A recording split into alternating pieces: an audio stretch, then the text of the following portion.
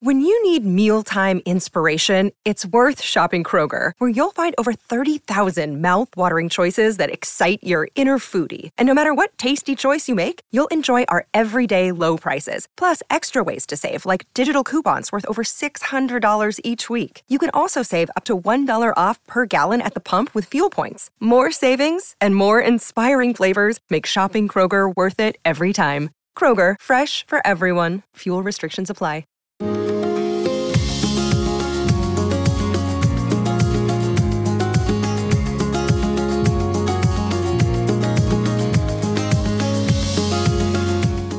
This is the Thoughts from a Page podcast, which is now a member of the Evergreen Podcasts Network. My name is Cindy Burnett, and each episode I interview authors about their latest works, or others in the book world about their roles, what those roles entail, and the books they love. For more book recommendations, check out my earlier episodes and my website, thoughtsfromapage.com, and follow me on Instagram and Facebook at Thoughts From A Page. Thanks to Maggie Garza of HTX Real Estate Group for sponsoring my podcast. I recently posted a special Patreon episode where Elizabeth Barnhill and I discuss nonfiction and fiction pairings, nonfiction and fiction books that can be read together to enhance the reading experience of both books. I hope you'll check it out. Today, I have the pleasure of speaking with Nathaniel Philbrick about Travels with George. Nathaniel was born in Boston, Massachusetts, and raised in Pittsburgh, Pennsylvania, where he developed an early interest in American literature and competitive sailing. After attending Brown University, where he was an All-American sailor, he received a master's in English at Duke University, then worked at Sailing World magazine before moving to Nantucket Island, where he wrote his first work of history, Away Offshore, published in 1994. He still lives in Nantucket with his wife Melissa and his dog Dora, both of whom are featured in Travels with George. I hope you enjoy our conversation. Before we get started, I am really excited to tell you about my latest sponsor, the Young Center, here in Houston. The Young Center is delighted to present author and producer Delia Ephron on October 5th at their 2021 Fall Benefit, Who's in Your Inbox? Delia Ephron talks about life, change, and the relationships that matter. You know Delia's work. With her sister Nora, she co-wrote You've Got Mail and co-produced Sleepless in Seattle. Delia's newest book, coming out in April, is Left on Fifth, A Second Chance at Life. In it, she describes her story of falling in love after the death of her husband and sister, being diagnosed with cancer, and living through it all with humor and grace. To register, go to younghouston.org and click on Delia Ephron. I've included a link in the show notes. You will get $10 off your ticket when you write Thoughts from a Page in the notes. I am personally planning to attend online, and I hope to see you there as well. Welcome, Nathaniel. How are you today? I'm doing great. Great to be with you. I'm so glad you're here. I absolutely loved Travels with George, and I can't wait to talk about it. Well, great. That's really good to hear. When I am interviewing authors, I usually ask them to give me a quick synopsis of the book for those that haven't read it yet. Would you like to do that? Yeah, sure. This is a book about the travels Washington embarked upon during the first 2 years of his presidency when he was inaugurated president in 1789. He went on 4 different tours, 2 longest being up to New England, which took him all the way up to Portsmouth, New Hampshire, and the southern tour, which was the longest, took him all the way down to Savannah, Georgia. As I was finishing up my 3rd book about the American Revolution, I decided, what if I followed Washington's travels? John Steinbeck's Travels with Charlie is one of my favorite books of all time. My wife, Melissa, had just retired. We had a new puppy named Dora, a Nova Scotia duck-tolling retriever. What if we did our John Steinbeck imitation and followed Washington's travels across this country? And so Travels with George tells not only the story of Washington's travels in the 18th century, but our travels in the 21st. And I'm assuming when you set out to do this, you plan to write about it afterwards? Yes, this was the plan. I wanted to be a different kind of book. After spending 10 years writing heavily researched books about the revolution, in which I was either in the archives or in my office, I really wanted to get out on the road, talk to people, see the country I'd been writing about for all this time, and have some fun with it. Because I think historians have a tendency to take themselves way too seriously. And with this book, I really wanted to have a good time, as well as go to some of the darker parts of our past. because that's the only way you can really look the past full in the face. You talk about this a little bit in your book, but there's a lot of relevance today to what he was going through then. And I think that's so fascinating. And I guess I would not have really thought about it till I was reading your book. Right. I think we have a tendency to think of the past, as a more placid time when they knew what they were doing, a simpler time. That's not the case. When Washington became president in 1789, America was already divided politically. The Constitution was a very controversial thing. It divided the country into two groups that sound eerily familiar. The Federalists, who believed in a strong federal government that the Constitution had created, and the Anti-Federalists, who believed the states should retain the power they had had under the Articles of Confederation before the Constitution, and really distrusted a strong federal government with the taxing power of a King George, for example. And so Washington needed to do something to bridge this political divide. When he became president, there were 13 states. 2 of them, Rhode Island and North Carolina, had not yet ratified the Constitution. Not everyone was on the same page. And so Washington was dealing with a time that was a lot of similarities with where we are today. And so I was really hoping that this would give us an interesting historical perspective on our own politically partisan era. Until I read your book, I didn't even realize that Rhode Island or North Carolina had not ratified the Constitution when he took office. I thought that was really interesting. Yeah, Rhode Islanders were the first to declare their independence, and they were the last to come into the fold of the United States of America. What's interesting is when they finally did come in, they were the last to come in. Washington almost immediately jumps on a schooner, sails from the temporary capital of New York to Newport and Providence. Today, political pundits might have perceived Rhode Island as enemy territory. He saw it as a chance to really change minds, and he did. But, Rhode Islanders were completely blown away by the fact that, Washington welcomed them with open arms. And in the process, Washington succeeded in turning the state into some of his biggest fans. I loved that. And I felt like a lot of politicians today could read that and maybe learn a lot from it. Oh, absolutely. Washington was one of these people who believed in compromise. He didn't have to be right all the time. He just wanted to make things work. The concept, he wanted an active federal government that would do things for the good of the people.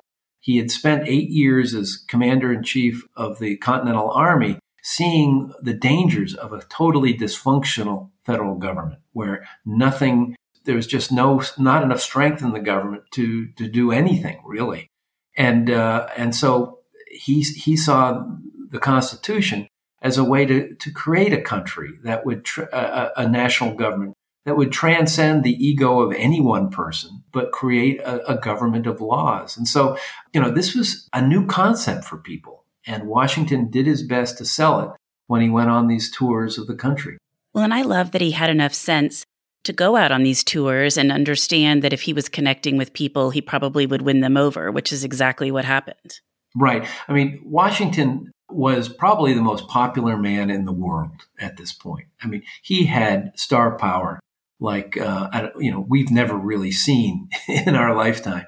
And so he decided he could use that popularity to help create a sense of national pride and unity.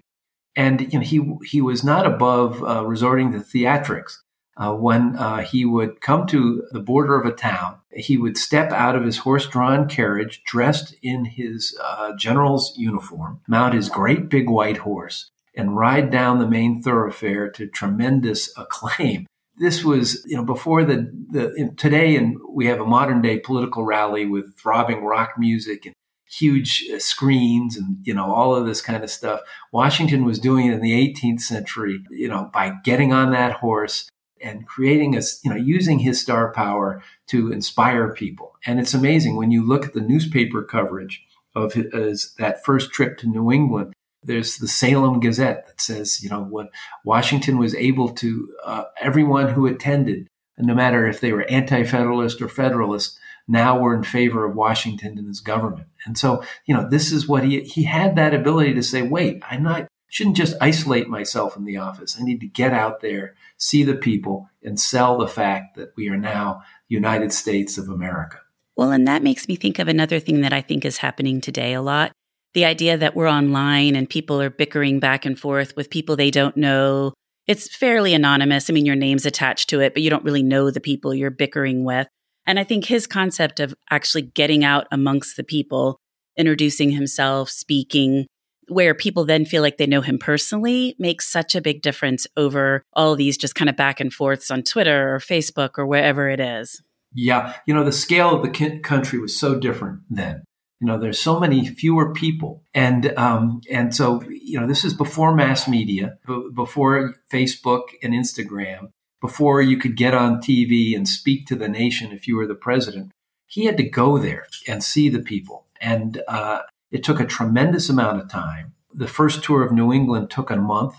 The tour of the South would take 3 months. And, we now laughingly refer to Washington slept here, as kind of a historical joke. But, each place he stayed in was just one more example of how Washington had to work tremendously hard by physically going to these places and showing that, I am one of you. I might be president of the United States. I might be the guy who won the American Revolution, but I am a person just like you.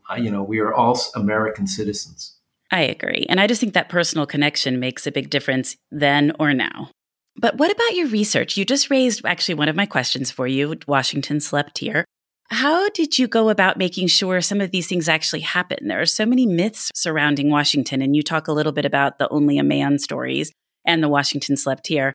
But how was it kind of weeding through all of the research to make sure the things you wanted to talk about actually happened? Right. Well, it's a really good point. I mean, first thing I did, even before we departed, was I made a list of all the towns he visited, and then sent out and reached out to the historical societies and libraries of each of their towns, because I had Washington's diary, so we knew we had his perspective. I wanted to know how his visits were remembered by the people in each town he visited, and so all this information started coming in. And a lot of it was traditions of people who had, remembered seeing Washington late in life, those kinds of things, which, are not always to be entirely trusted. And so I began to pull these together. And in many instances, the local historians agreed to show us around town and that kind of thing. And what was fun was seeing these traditions and realizing that some of them were popular in the 19th century because they appealed to the sensibility of that time, but really had very little foundation in what had actually transpired in the late 18th century. The example of the Washington elm, just about every New England town, it seemed, that Washington visited has an elm that Washington paused in, his journey in the heat of the day, under the blessed shade of this elm, refreshed himself, gazed on the lovely town before him, and moved on. And these huge elms were there in the late 19th century. The problem with these traditions is when Washington was there, he came through New England in October and November. There were no leaves on the trees. It was cold. He was moving as quickly as he could. He had so many different places to go. He wasn't pausing. If he had paused under every elm, I don't think he'd still be doing it. It would have taken him way longer than it took him to get through New England. Right. And these trees that were huge, leafy monsters in the 19th century were mere saplings in 1789. And so, this was a tradition that appealed wonderfully to the sensibilities of people in 1888, but really had no foundation in fact. And so it was, in some instances, I won't say I got the locals angry with me, but just said, how can this be? In one instance, we were in Savannah, Georgia, and there is a tradition that when Washington went on his southern tour, he had a dog with him, a greyhound named Cornwallis, for his great opponent, British general in the American Revolution. And according to this tradition, this was in the Savannah Chronicle. The Augusta Chronicle. It wasn't Savannah; it was Augusta Inland. Augusta Chronicle in the late 19th century. There was an article about how when they were doing road work, they uncovered a brick crypt with a dog skeleton inside, and on it was an inscription saying how when Washington came to Augusta, Cornwallis's dog Upton died, and apparently exhausted by the pace of the tour, and Washington wept tears. Because of this article, there has always been the story that Washington traveled in the South with his dog. Well, I was there with a columnist for the today's Augusta Chronicle, who said, and I said, what about this story? He said, Nat, did you look at the date of this article? And I said, well, it was in the late 18th century. He said, no, did you look at what month? And I said, no, what? He said, it was April 1st. It was an April Fool's joke. We've never found where this brick crypt, where they said the construction was happening, was nowhere near where Washington would have been in the 1700s. It's all made up. And so this was one of those, oh, man, it was such a great story. We were there with our dog. Wouldn't it have been great if Washington had his dog with him? No, it didn't happen. And so, this is the great thing about oral traditions. Often they reveal things that were not necessarily recorded, but you have to be careful because in some instances they are made from fantasy. I love that some writer's April Fool's joke has lived on, and now some people believe that actually happened. That's kind of a great story. Oh, yeah. There's histories of Washington that record this very dutifully. And no, it didn't happen. Well, on that note, was there something that you learned from your journey that surprised you? Yeah. Well, I think all of us have a vision of Washington as staid and remote. That guy on the $1 bill sort of glaring at us, not a backslapper, a great general, a statesman, but a marble man. Well, one of the things we were very surprised at with all the traditions and actually verified stories that of Washington, the traveler, the human being. At one point he's in Oyster Bay, New York, where an 8-year-old girl named Sarah was at her gate of her house watching, looking out, and she saw George Washington riding by on his horse with his entourage. She would never forget it. She would record this anecdote when she was in her 90s, living in Greenwich Village. And across the street from her house, they were building a one-room schoolhouse. Sarah recounted how Washington got down from his horse. Remember, Washington was a tall man. He was 6 foot 4 inches tall, which was really big for the 18th century. And he volunteered to help the workmen get one of the rafters up onto the roof. He lifted it up with them. And, this is not the Washington, staring at us from the $1 bill. This is Washington out there having some fun, hobnobbing with the people, seeing life through their eyes as he makes his way across this country. I loved that story. And I love some of the other ones like that you talk about that make him a lot more human, I think. Mm-hmm. Exactly. Well, I always love to ask about covers. That's kind of one of my favorite things to talk about and look at. And I think you have one of the best covers I have seen in a long time. Every time I look at it, it makes me smile. Can you tell me a little bit about how the cover came about? Yeah, well, it was the art director's brilliant decision. Typically, when we are looking for a cover, they come up with several versions, and they did in this instance. A lot of them were just a picture of Washington with some fancy type, that kind of stuff. And then they were presented with this one of Washington peering into the rear view mirror. Washington in the back seat as a car drives the highways of America. And I immediately said, "That's it." And the response was, "Well, no, this is a little out there, isn't it? It's kind of ironic, and your readers are straight history." I said, "No, this is the book right here." It was as if when Melissa and I and Dora were driving the country it often felt as if Washington was in the back seat watching us. You've got to go with us. And so it became the cover. And it's my favorite of all the covers I've ever had.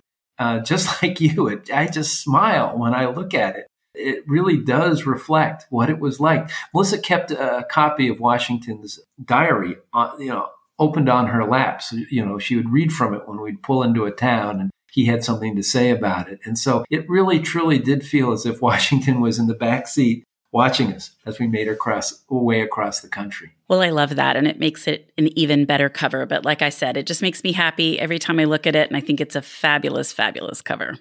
Great. It's one for the ages from my standpoint. Absolutely. Well, are you working on anything at the present? Yeah. Well, I have turned one of my favorite researching adventures while writing a book was for the Last Stand, which is about the Battle of Little Bighorn. I loved going to the West. I'm associated often as a New England writer with a maritime interest, but the West was something I wanted to explore and I wanted to get back. And so my next project will be the California Gold Rush. I already gone on a research trip with my wife, Melissa, following the overland trail from St. Joseph, Missouri, all the way to Sacramento, California. People went by sea around Cape Horn. You could also take a steamship to the Isthmus of Panama and then to another steamship and then up the coast. But I'm most interested in the phenomenon of California. I want to explore the native side, the Asian side, the African-American side, the Anglo-American side. It was a really international event, and it changed the country. Up until that point, it was, people were expected to pretty much live the life of their parents on the farm. After this, people began to aspire, get rich quick became the modus operandi of this country. And so I'm really looking forward to that for my next book.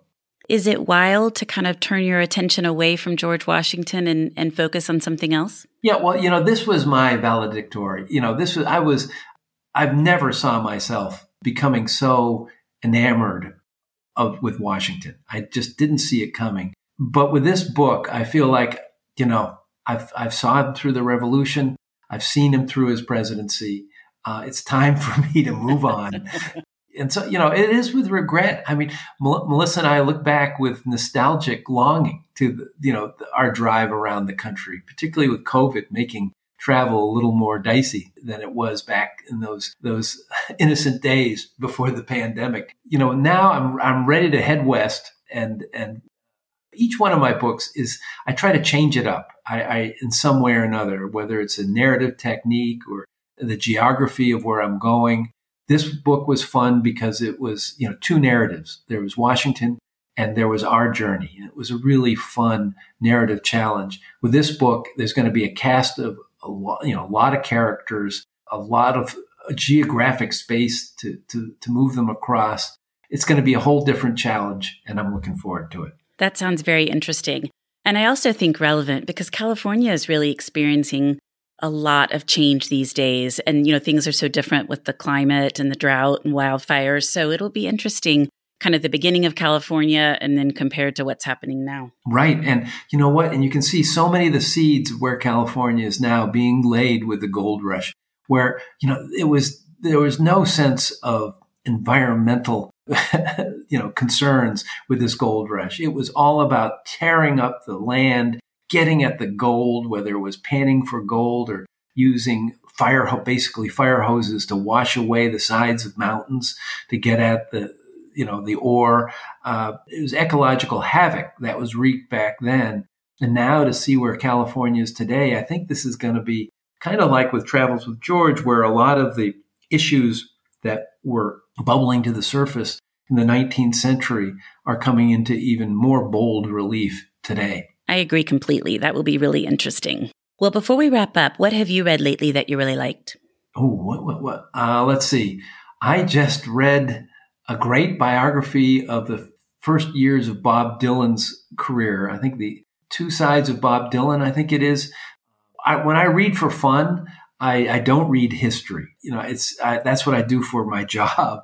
I read novels. I'm now reading George Eliot's Adam Bede, and I love Victorian novels. But I also like music, contemporary music, and so those are the kinds of things where I just go to a different place and enjoy with the novels, the use of language, and when it comes to writing about music, how the writer balances biography with a musical analysis. I really enjoy that. So that's what I've been reading.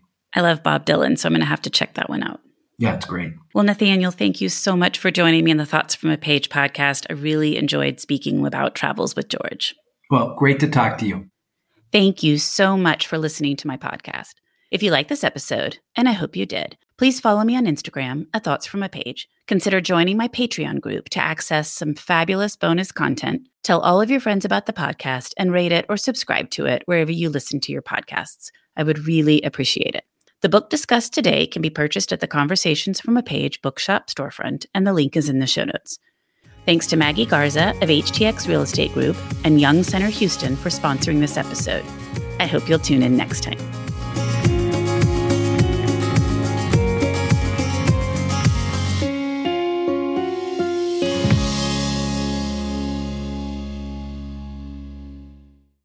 I'm Allison Holland, host of the Kennedy Dynasty podcast. Equipped with a microphone and a long-term fascination of the Kennedy family, I am joined by an incredible cast of experts, friends, and guests to take you on a fun, relaxed, yet informative journey through history and pop culture.